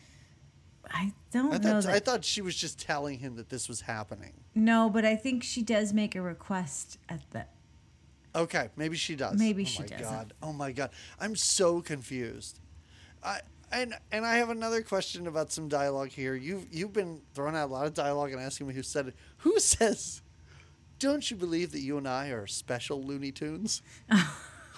Who says that? And to who? I think I don't know, but I do remember that. I wrote it down, and after I wrote that down, I wrote, "I'm lost." Does he say it to Patty Lorraine? Maybe no. I think it's between him and Isabella Rossellini, and I don't know who says it to the other, but I think they have the Looney Tune connection for sure. So now he goes to a really crowded bar. Yeah. And wait, this is when he gets the call from the car. The seance guy calls him from a car phone. I know who says this now. And okay. And of course you would forget this. It's just the random woman that's standing next to him at the bar. Oh, there's just a random lady who they appear to know each other, and she says, "Don't you believe that you and I are special Looney Tunes?" Yeah, that's right. What a weird bit of dialogue to give a character who only delivers that line and nothing else. Who's so random. But yeah, he gets a call. He gets a call from Lenny or Squiggy or one of those two guys from their car phone. While they're watching him. He sees them through the window out there talking to him on the phone. And they're like, "You're being set up." Mm-hmm. And then he leaves the bar and the cop picks him up. And this is when they go back to the police station and he smokes weed. Okay, this is when he smokes weed and he says, coke deal gone bad? Oh, what? Yeah, he's trying to get to the bottom of what went down. Well, he knows what went down. Yeah, there's still Patty talking Lorraine's about in this Santa couple. Barbara? Yeah, he tells... Oh my God. So... What's this? Knows, wait, tell stories of the Polaroid creep? Click, click. What is that? Incredible. So they're having a conversation. Why do you tell me this story? That's what he says to the yes. Why do you tell me this story? Oh my God, sorry. How humans talk to each other. Okay, help us with this. Those were the pivots of my notes for this section. I can help you, but it's not going to make any sense. So he tells him that Patty Lorraine ran off. Yes, with Wordley again. Great, fine. Now we're on the same page. They're in Santa Barbara. Yes. Then he just starts telling a story about a serial killer who would bring women back to his apartment or his house, take pictures of them, then kill them, cut off their heads, take more pictures, click, then put the pictures together in a scrapbook, but he locked it, but his mother unlocked it, then she fainted. But when she came to, she called the authorities. That's right. This is a whole story that the cop tells Tough Guy, and Tough Guy's response is, "Why do you tell me this story?" And do you know what the cop's response is? Please do tell. Because it turns me on. Does it turn you on? He asks him if it turns him on. To which Tough Guy goes, "You didn't tell it well enough." Oh my God. What does any of this mean? My listeners, our listeners. You see what we mean by this movie is it's bananas. It's bonkers. Crazy. This is an insane movie. Yeah. And now I was really happy at this point in the movie because suddenly we cut to him with his dog. He's got a new dog. And I'm like, where'd this dog go? That's what I was like, did I forget? Was the dog ever around before? They've introduced a dog into this so that he has a fighting partner in a few minutes.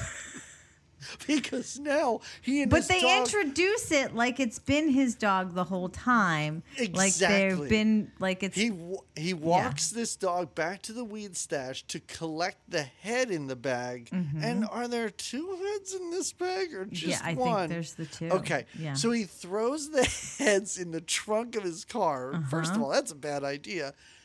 He and his dog start driving. And then they see... Wordley's car, fancy schmancy car, but Lenny and Squiggy get out of this. Yep. And they have like a knife crowbar fight. They're coming at him. Right? His dog takes one on, and he fights the other one. The dog's just biting until he gets knifed. You're right. The dog gets knifed. And then he goes over to the guy standing or laying down next to his dog. And the guy says, "Can you please call somebody? I need medical attention." And he says, he delivers the lines like this. I put giant pauses in here.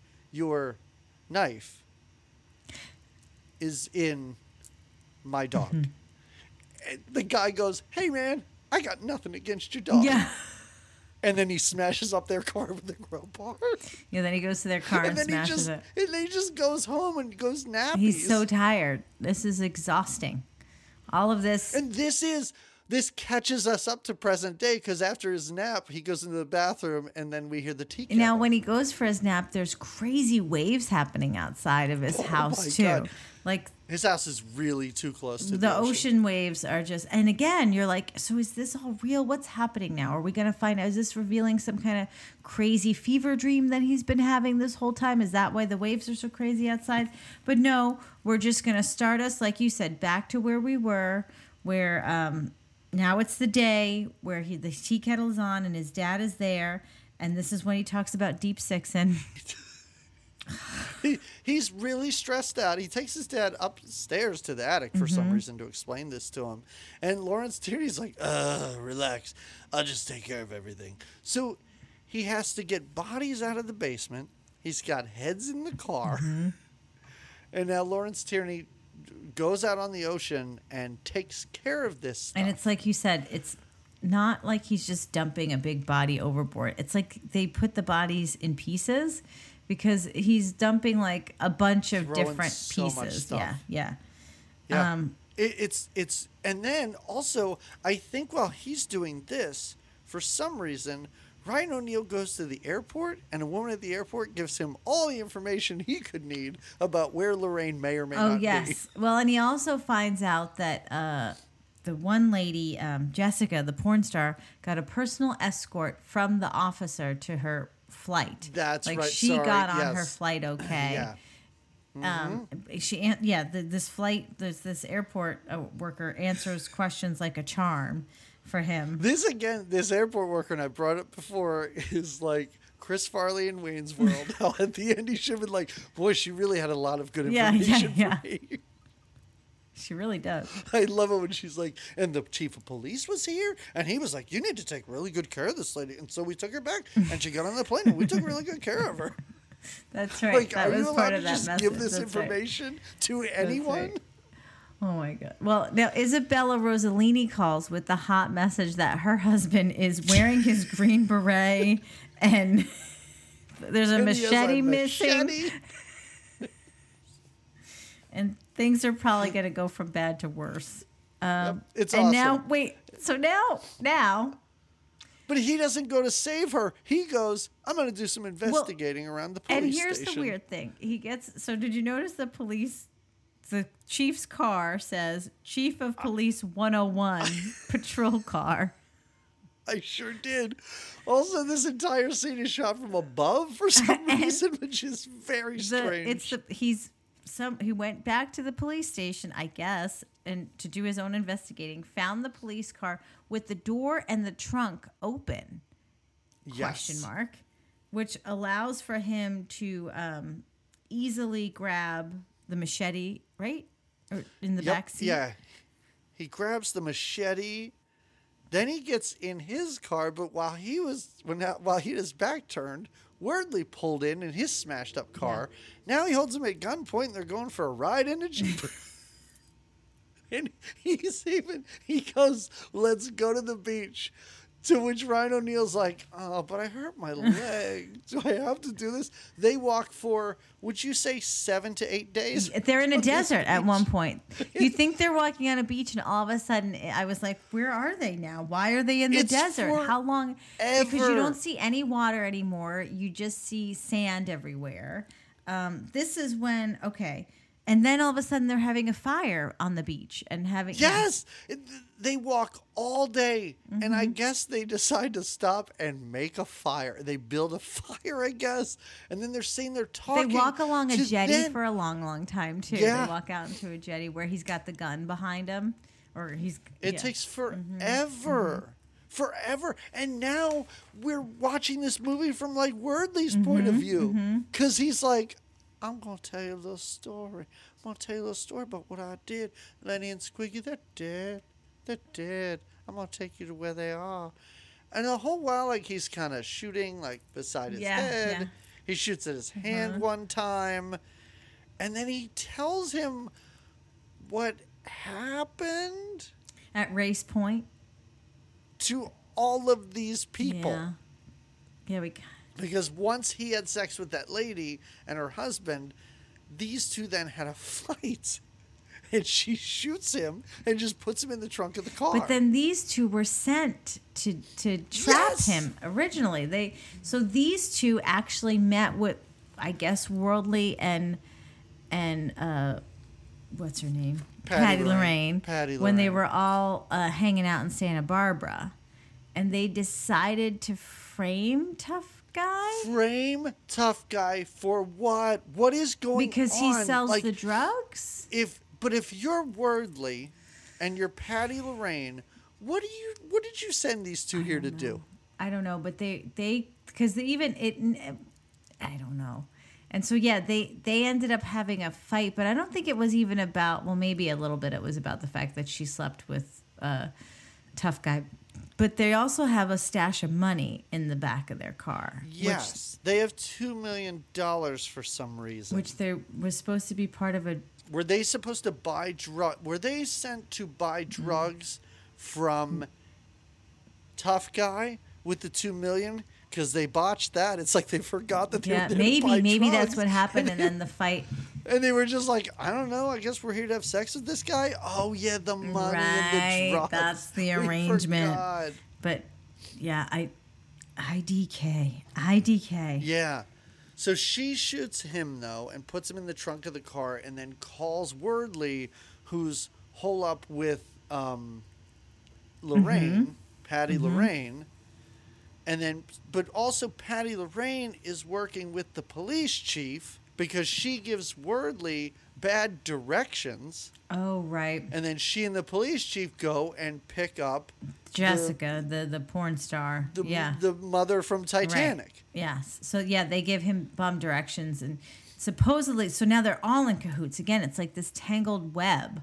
It's wild. It is wild. It's wild. So now Patty Lorraine is not happy with Jessica the porn star because she messed up part of the deal. She couldn't just get the job done. And the officer is kind of mad about that too, right? So the end of this movie, folks, if we had a hard time holding on and trying to describe what's happening now, the last half hour of this movie is just fast and furious. It's just things are happening and they're flying at you. Because these three, Patty Lorraine, the porn star, and the chief of police, drive around in this police car. Don't really know where they're going. I don't know where she thinks they're going. And at some point, they're like, hey, why don't you give us that money? You have an envelope full of money. Patty Lorraine seems jealous of this woman, puts a gun in this woman's mouth, and blows her brains out in the police car. Yeah. Patty Lorraine's becoming unhinged. Wait, I have some lines here. Maybe you can help me out with some of them. Please. Okay. Go ahead. Yeah. I'll try. Let's see. Patty Lorraine talks about whores. Oh, no. Yeah, no, let's go because this is after they kill that woman. They have to bury her. Cut her head off and they put her head in the bag in the weed stash. And yes, this is okay, so go. So Patty Lorraine, take it. Okay, Patty Lorraine talks about whores. Mary, when you sleep, buy yourself some whores. Who is she telling to buy whores? Oh my God. Okay. Cross the bridge with me. Cross the bridge with me. I appreciate the effort, Jamie. Here we go. Okay. I got more, but give me those. Two whores. Go. Two whores used to live in my house. That's it. She's talking about the seance. 100 years ago. They floated the bed across the ocean. That's right. Invite those whores into me and you. Wow. To which he says, would you shut up? Wow. And then she takes her shirt off in the woods and says, we're going to wax the floors with those whores. Wow. I remember all of this now. I can't believe it. Do you see, guys? Do you see? What's cross the bridge with me? What's that? Cross the bridge with me? I'm sure she says as that. As part of, because they need to cross the bridge to get to the horse, the dead horse. Okay. A billion Sure, yes. potatoes? The ghosts? A billion potatoes. Oh, my Someday I'll God. run for president. What is this? Talk to me. So after they have sex and they've buried heads or whatever they're doing, they're driving back. And he's so excited to now have $2 million, but it's not enough. So the chief of police says, 1 potato a man eats. Oh, that's right. 1,000 potatoes he sells, but 1 billion he corners the market. To which Lorraine goes, "What market?" And I was like, "What are we talking about right now? What is going on in this movie?" And I think with And his now, potato analogy, he deems himself able to run for president, which in this he's going to country run is for not president. too far behind. No, he could Yeah. do that, honestly. Yeah. So then we see Lenny and Squiggy meeting with Wordley, and this is when they hoist a decapitated body out of a barrel. Oh, yeah. which is And dripping already in plastered, plaster yep. for their art installation that these two are coming up with. Oh my God. And Wordley's so excited because he's like, I don't know why I'm meeting with you fucking losers, Unspeakable but this is sleazers, he calls awesome." them. Unspeakable Unspeakable sleazers. sleazers. I am out of my mind and I feel so alive. Again, this is all being told to Tough Yes, Guy by by Wordley. Wordley. All of this. By the Things he fire wasn't and the beach. there Yep. for. Like everything that's happening with with Lorraine and the cop having sex in the woods is being told to Tough Guy from Wordley, even though he wasn't there. Okay. It's so crazy. So then, oh my God. So Wordley then goes to Patty Lorraine. They go back to their, I don't know, he meets her at their house or hotel or whatever it is. And they're having a conversation about how she wants $10 million from him. Yes, $10 and million. she wants the cocaine. And he says to her, get this line ready, I may be a physical coward, but I will assert that I have death guts. And then he shoots her. Right in the boob. He shoots her right in the boob. Yes. And she goes down. That's it. That's a wrap on Patty Lorraine, everybody. That's a wrap on Patty Lorraine. Gosh. Oh, and then he asks Lenny and Squiggy to bury her, and they decide to cut her head off. Oh, that's right. Oh my gosh. Why is everybody cutting each other's We're heads off in decapitating. this It's just the movie? way we need to go. Headless. It's part of it. Oh, then we're back to them talking around the campfire. Yep. Again, remember, This is how. This is all in flashback. This was all story retold, right? and then Wordley asks Tough Guy if he likes him. Tough Guy says, yes, I do. And Wordley shoots himself in the heart. Then Wordley just takes his own life. And Ryan O'Neal goes back to his house where the chief of police is just laughing with his dad. They're just sitting around Yeah. the table having a great Yeah. time. And also Isabella Rossellini's there. It's awesome. And, oh, all right, are you ready? Are you ready for these Oh, lines was this here? the enforcer and the maniac? No, it's not. This is the two balls. Oh, yes, please. Because the chief of police says, life gives a man 2 balls. Not a day goes by that I don't bang 2 women. In fact, I don't sleep too well if I don't get that second hump in. What? Exactly. What? Yes, exactly. He also, so the cop also says to, I think it's, does he say it to the dad or does he say where he says? He's saying it to everyone. He talks about anyone who will listen. how he doesn't like Tough Guy because Tough Guy is not good for Madeline because he got Madeline into orgies and cracked her womb. He puts it so Right? delicately. Just cracked her womb. Just drove a spike right in there. And What's split it the in two. enforcer and the maniac line? Can you do that one? I don't know because he does refer to himself as an enforcer and And a then he maniac. says, "You haven't met the maniac again- yet." I kind of love that. But I also like that's a line you should how- give to your kids. Listen, Oh, I'm of course. both the enforcer and the maniac. And my I hope sweet my children, you have kids- not yet met maniac. I hope Dad. my kids will respond to that the way that Tough Guy does, where he goes, "Which one are we talking Yeah. to right now?" And So this felt so much like Norman Mailer was writing this and was like, well, how do I possibly end this movie? Oh. What is this? Like, how does any of this happen? Like, I'm not saying you can't just, I assume most strokes just happen. No. You know, like it just happens. But stress. Like, stress, lots of alcohol. There's a lot. But again, he is told that the thing that throws him over the edge is that Patty Lorraine is dead. Yes. He is told that Patty Lorraine is dead. To which Wings Hauser puts on an acting clinic where I assume that someone said, okay, listen, there's a lot of books you can look up as far as what happens when you have a stroke. And he went, no, Mm-hmm. I got it. I think I can figure this out. It's a fit unlike anything I've ever seen on screen before. First, he hits his head into the door a bunch of times, but that's not because he's having a stroke. He just does that for fun. Because that's the maniac in him is coming out, right? Right, exactly. And then he kind of falls to the floor, twitching and grunting. Mm-hmm. And then the next time we see him. So he never left the house. They just took him upstairs and put him in a bed. Right? Is that what we're to believe happened? I mean, he had a stroke. He has use of half of his face. Mm-hmm. He's upstairs in a bedroom talking to Isabella Rossellini. And again, they probably could have given him some numbing agent or something like that. But he's like, no, I got it. I can talk with half my mouth. I can make this look convincing. And he does not. He does not make it look foolish convincing. Looking, actually. But he talks out of the side of his mouth like he's had a stroke. It's one of the funniest things I've ever seen. And it's very Mary Jo Buttafuoco. So he's talking to Isabella Rossellini. and Tough Guy and his dad are just standing out in the hallway, basically talking about, I don't know which one of us is going to kill this guy. Yeah. How, because he's got to go down, right? Yeah.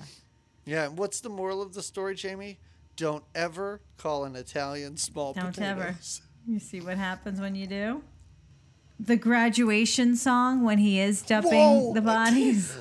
All right, so they hear a gunshot. Yeah. Isabella Rossellini shoots this guy. They have another body to dump in the ocean. I can't believe that's the end of this. I can't believe there's no one showing up being like, hey, we just have to ask you some questions about your husband. And also, we've seen you at the police station an awful lot. What? But no questions asked. Happy ending. Dispose of the body. And then, as you said, and I couldn't, movie where I never knew what was coming next. If you said to me, guess the song they're going to play at the end of this. The graduation march. Like that Pomp and Circumstance. Is that what it's called? Yep. There is no way. Like you've made it to the end of this movie. Good job. It's like you get your tough guy diploma. Songs. I could just say songs for 4 years straight, and that would not be one that would come out. Why? Why is it playing? Again, I think that if you watch this movie and you they're congratulating us maybe for graduating from watching because we've graduated into the next plane of existence. We've gotten rid of these bad guys, and now we have. By the way, the cop's name was Regency. What's his name? That was his. Are you kidding me? I had it written down at the very end, and I don't think they ever say tough guy's name. I don't think they do. Maybe they do. What Tim. an awesomely stupid Regency. Name to never say in this movie. No, that's not the. When we're throwing around Patty Lorraine every 2.5 minutes in this movie, nobody says Regency. That's the cop's name. That's not the what's his name's name. Oh, I don't know what's his name's name. I think it's Tim. No, that's whatever. Tough guys. Tim. I think that's what it's. Oh. Tim Madden. All right. That's why we don't say it. That's a terrible name. That's why we don't say it. Yeah. Okay. All right. No. Yeah. And Alvin is what they Regency, have wings as, but they call him Regency. Alvin Regency, I think. Or maybe they do just call him Alvin. Is Regency like a fancy name for chief of police? Maybe. I wouldn't be surprised if that's something I just don't know. Oh my God. So this graduation march is played, as you said, over the dumping of a body, and then Tough Guy and Isabella Rossellini walking up to their brand new home that she's purchased without telling him. And it's a mansion. They go in this mansion. He walks around for a minute, walks back toward the camera, closes the door, and then and the movie ends with a replay of the porn star's laughter when he told that doctor's joke. Yes, that's right. So like a creepy ending where you're like, wait a minute, what's really happening inside that house now? What's really happening in this movie? What's really what? Yeah. What? I don't even know what to say about it because I wouldn't say that this is a good movie. That's nobody should say that. Nobody. You can enjoy it for how insane it is, but it's not good. But also, I'm not going to say it's terrible either because there's enough in here where I'm like, it kept my interest. There are movies we watch where I am 20 minutes in and I'm like, well, I'm not really interested in what's going on anymore. This movie kept my interest so much more than most of the hour 45-minute movies. Because you never knew what was No. going to be said next, what was going to happen next. I do think for this movie to be, because like we said, in the beginning and throughout, I feel like this is one of those movies that maybe if you watch it more, or maybe you have to do copious amounts of coke when you do. I don't know, but I don't see how that. I don't think it would actually. But maybe there's some kind of like you feel like, oh, the more you watch it, you'll uncover like, oh yeah, now I see why, what this conversation was about and why that happened like that. But I also feel like in watching it, even though I agree with you that there was always something going on or being said that I was like, what's going to happen next? There was probably an extra 20 minutes, if not more, of this movie that could have easily been slimmed down and cut out. I don't know. Somewhere they lie, we know, because there's so many random little things that happen that could have made this movie, like you would say, this is a good movie. It's so fucked up that it's good. But they put too much fat around it that you're just like, this movie is just, it's bonkers. It's just bananas. Yes. I don't know that it's good. It's not good. But that's the thing. But if you if you trim it, maybe it's still crazy. But if you but I think if you trim it, it's not going to be entertaining. It might make sense, but I think it would just be like a pretty uninteresting movie then. It's all the stuff they should have cut out that they left in that keeps you entertained. I could see that. I could see that. It was a bonkers movie. Yeah. And it was not. I don't know what I was expecting. I don't know why, but I think I kind of was expecting like a mob guy movie about mob guys that.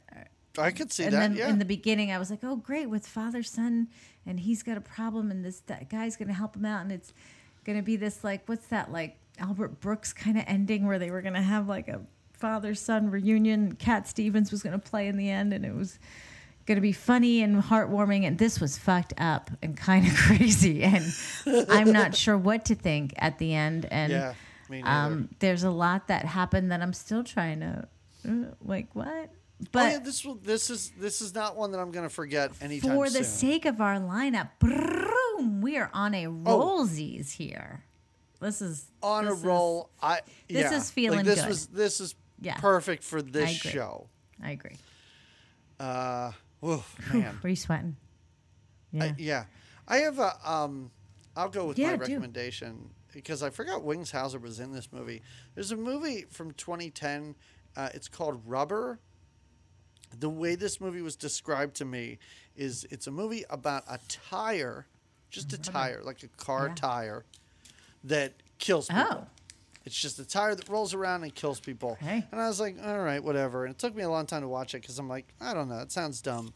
But But it's a weirder movie than that. Like, people are invited out to the desert to see a movie, but then they're just given binoculars to watch people acting out a movie in the distance. And the movie's about people, and a tire comes and kills them. And it's a really weird movie. Wings Hauser's in it. I would say check it out. I don't know. I don't even know how to describe it without giving away. Kind of interesting. I like the perspective and being shifted around like that. I'm going to actually recommend a comedy special that I recently saw, a little stand-up comedy special. Right. The gal's name is Jacqueline Novak, and her delivery, her stand-up special is called Get on Your Knees, and it's essentially like a huge, almost like essay monologue the way she presents it. It's stand-up about like giving her first blowjob. So that's why it's a little bit crass, like this movie is. But the way she must have, I think she was like, was an English major in school. The way she the way her jokes are, the way her performance is, everything, like this movie, how you have to keep up with the dialogue, and it just feels like this.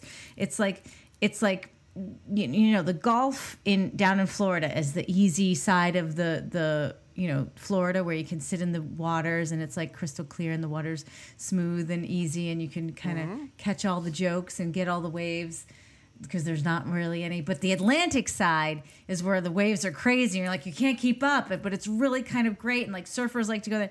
This is her.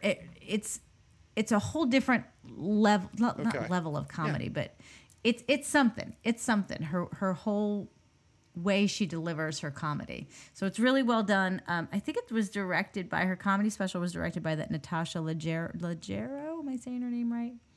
That's her name, right? I don't know. The redhead with the bangs. I love her. But I don't want to butcher her last name. From those movies and TV shows. Yeah, and she's got her own show, that Russian doll show. Yeah. Natasha Lyonne?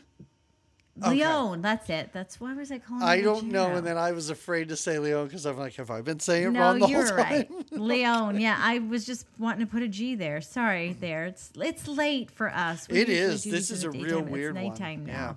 So I'm meshing up names. But anyway, she directed the comedy special, and I do recommend it. I think it's really well done. She's a funny lady, this Jacqueline Novak. And it just reminded me of this movie, not just because it's a little bit filthy and the jokes are just like, they're all embedded in there. It's really clever, cleverly done. So I don't know that this movie I'd call, well, maybe at times it could be a little cleverish. I wouldn't have thought of it. But anyway, that's that. Two amazing recommendations. Yes. So, Jamie, I know what we're doing for our next two movies, and I was going to say that we could call March like a monster theme month for March. Okay. But this episode came out on March 1st. I think we could say that some people in this movie were monsters. Totally. Okay, great. Patty Lorraine's her own kind of monster, right? The Patty Lorraine monster. And I don't want to ruin our second movie, of course, but I know you and I a while ago talked about, like, wouldn't it be fun for one of our Octobers to do, like, scary movies that were kind of for kids or scary movies that were comedies? And we're going to kind of do that. We're going to do two in a row here. But coming up next, a movie called Saturday the 14th from 1981. It's not really a spoof on Friday the 13th, which is weird. It's more of a spoof on old-timey, like the classic monsters like Dracula and stuff like that. It's about a family who inherits a house, but I think there's like a magical book in there, so monsters want to drive them out of the house. Yeah, it's silly. I remember seeing it on HBO. We're going to get with it. And so that will be in 2 weeks. Everybody, thank you so much for listening. Find us on all the socials and everything like that. But I don't know what else to say. What else is there to say after what we've just experienced and what we've put our listeners through? Tough guys don't dance, guys. They don't. I was wondering if they do dance. This movie told me they don't. No, there was actually not a bit of dancing. I don't think that happened in this movie. No. So they don't. They they party with Patty Lorraine, but they don't dance. All right. Okay. Anyway, we will talk to you again in 2 weeks, everybody. Until then, have a great 2 weeks. Goodbye. When I was young, I knew what I wanted. Then it was all so clear. Relationships were carefree and easy. Nothing for me to fear. Somewhere along the way, my bubble burst. Somewhere along the way, I felt the thirst. Oh, one loving man who'll stick around. I need my feet on solid ground. I need someone who's warm. And can take on the challenge of being with me. A real man. Oh man. Oh God. Oh man. Oh God. Oh man. Oh God. Oh man. Oh God. Oh man. Oh God. That's how you count them down in Espanol. For our listeners who, we're not, they don't hear anything before we hit record, Jamie decided to count down in Spanish and then immediately regretted that decision. Just froze. To the point where I thought you froze on Skype. I was like, oh, great. We haven't even started yet, and she's stuck. No, I was just trying to think, do I go from 1 or to 5? How do I normally do it? Yeah, I couldn't. I don't understand the Spanish. This movie has nothing to do with Mexico, it doesn't. Or is it because none of these people seem like English is their first language?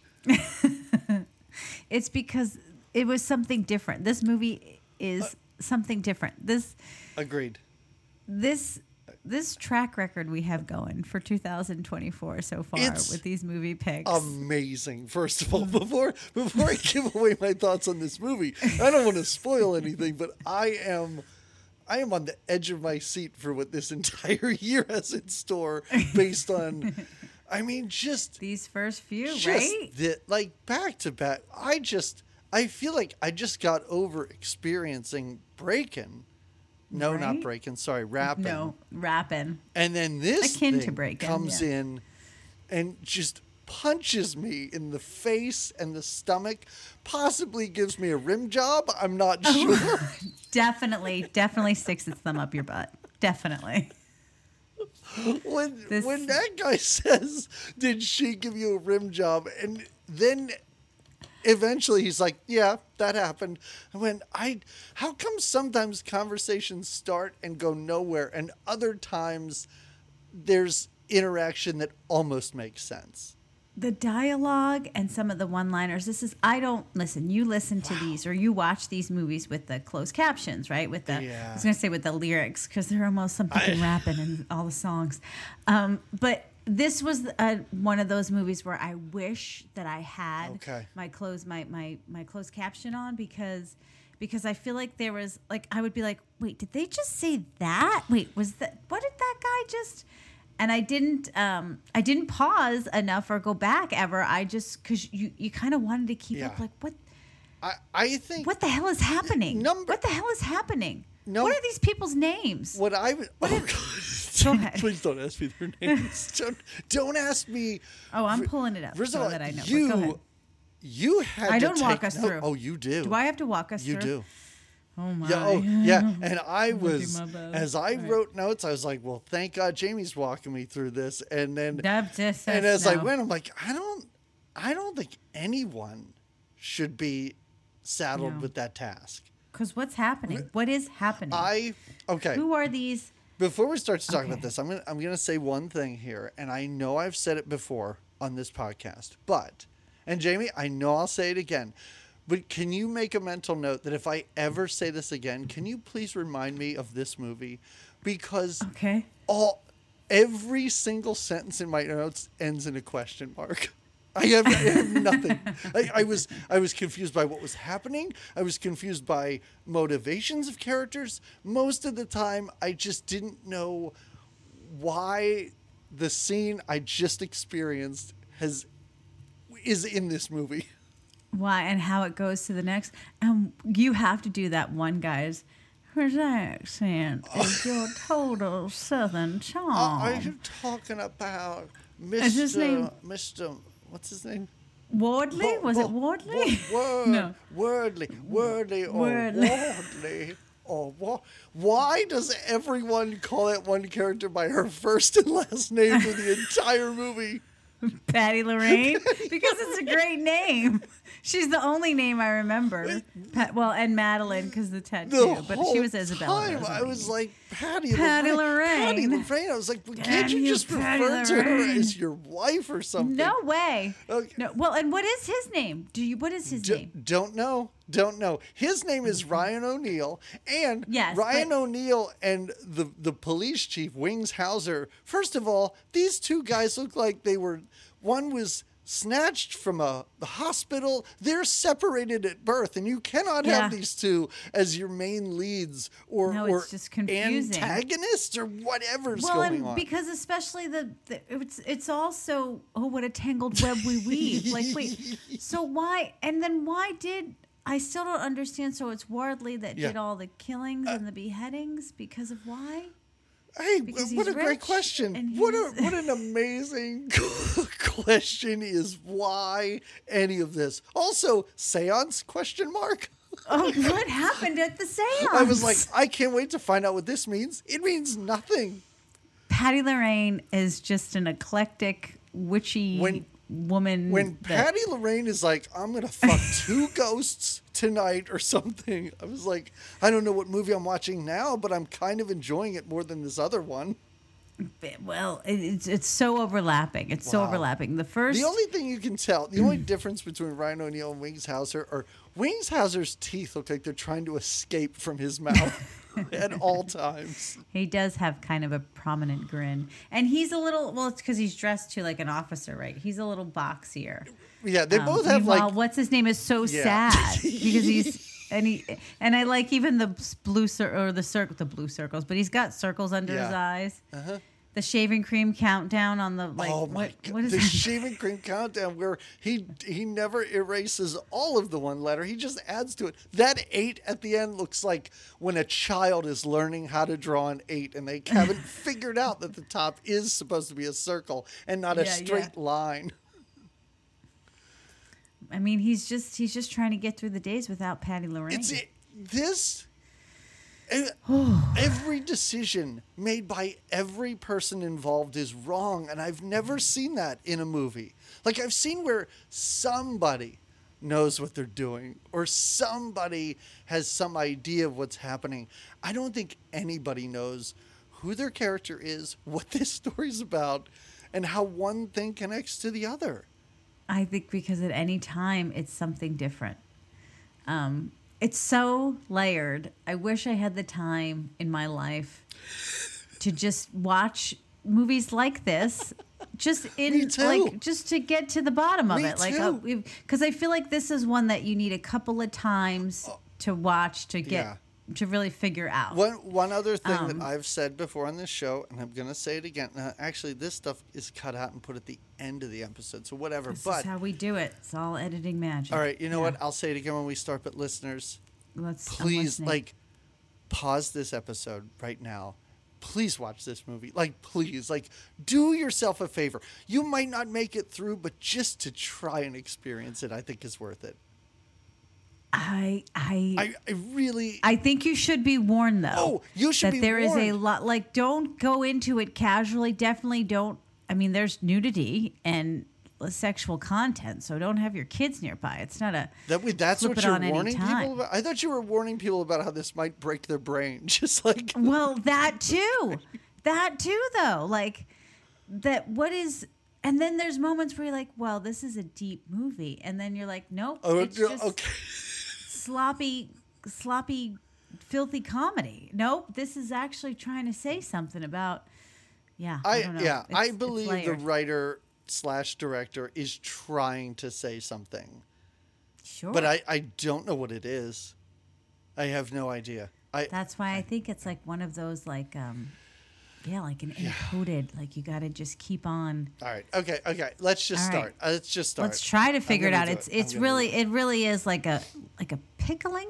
Like a pickling. It's like a pickled onion. You have to put it in a jar and let it settle, and it gets even better. Mm-hmm. Let's see. Then how you have that to does peel for us. that pickled onion to try and make sense of it. You're peeling the layers. The layered onion. It doesn't smell good. No, but you're smell is foul, but determined. it's really good on a sandwich, though. A pickled onion, I've discovered. You know what? It's really good on avocado toast. Okay. I'll just say it. Yeah. I didn't- And I think this movie would support that. Yeah. This movie wants to be on avocado toast, but also just wants to hang out sloppy on a sausage hoagie. You know what I mean? It wants both. Yep. I don't know. I agree 100% with that analysis of this film. All right. Hello, everybody. Welcome to another episode of Good Times, Great Movies.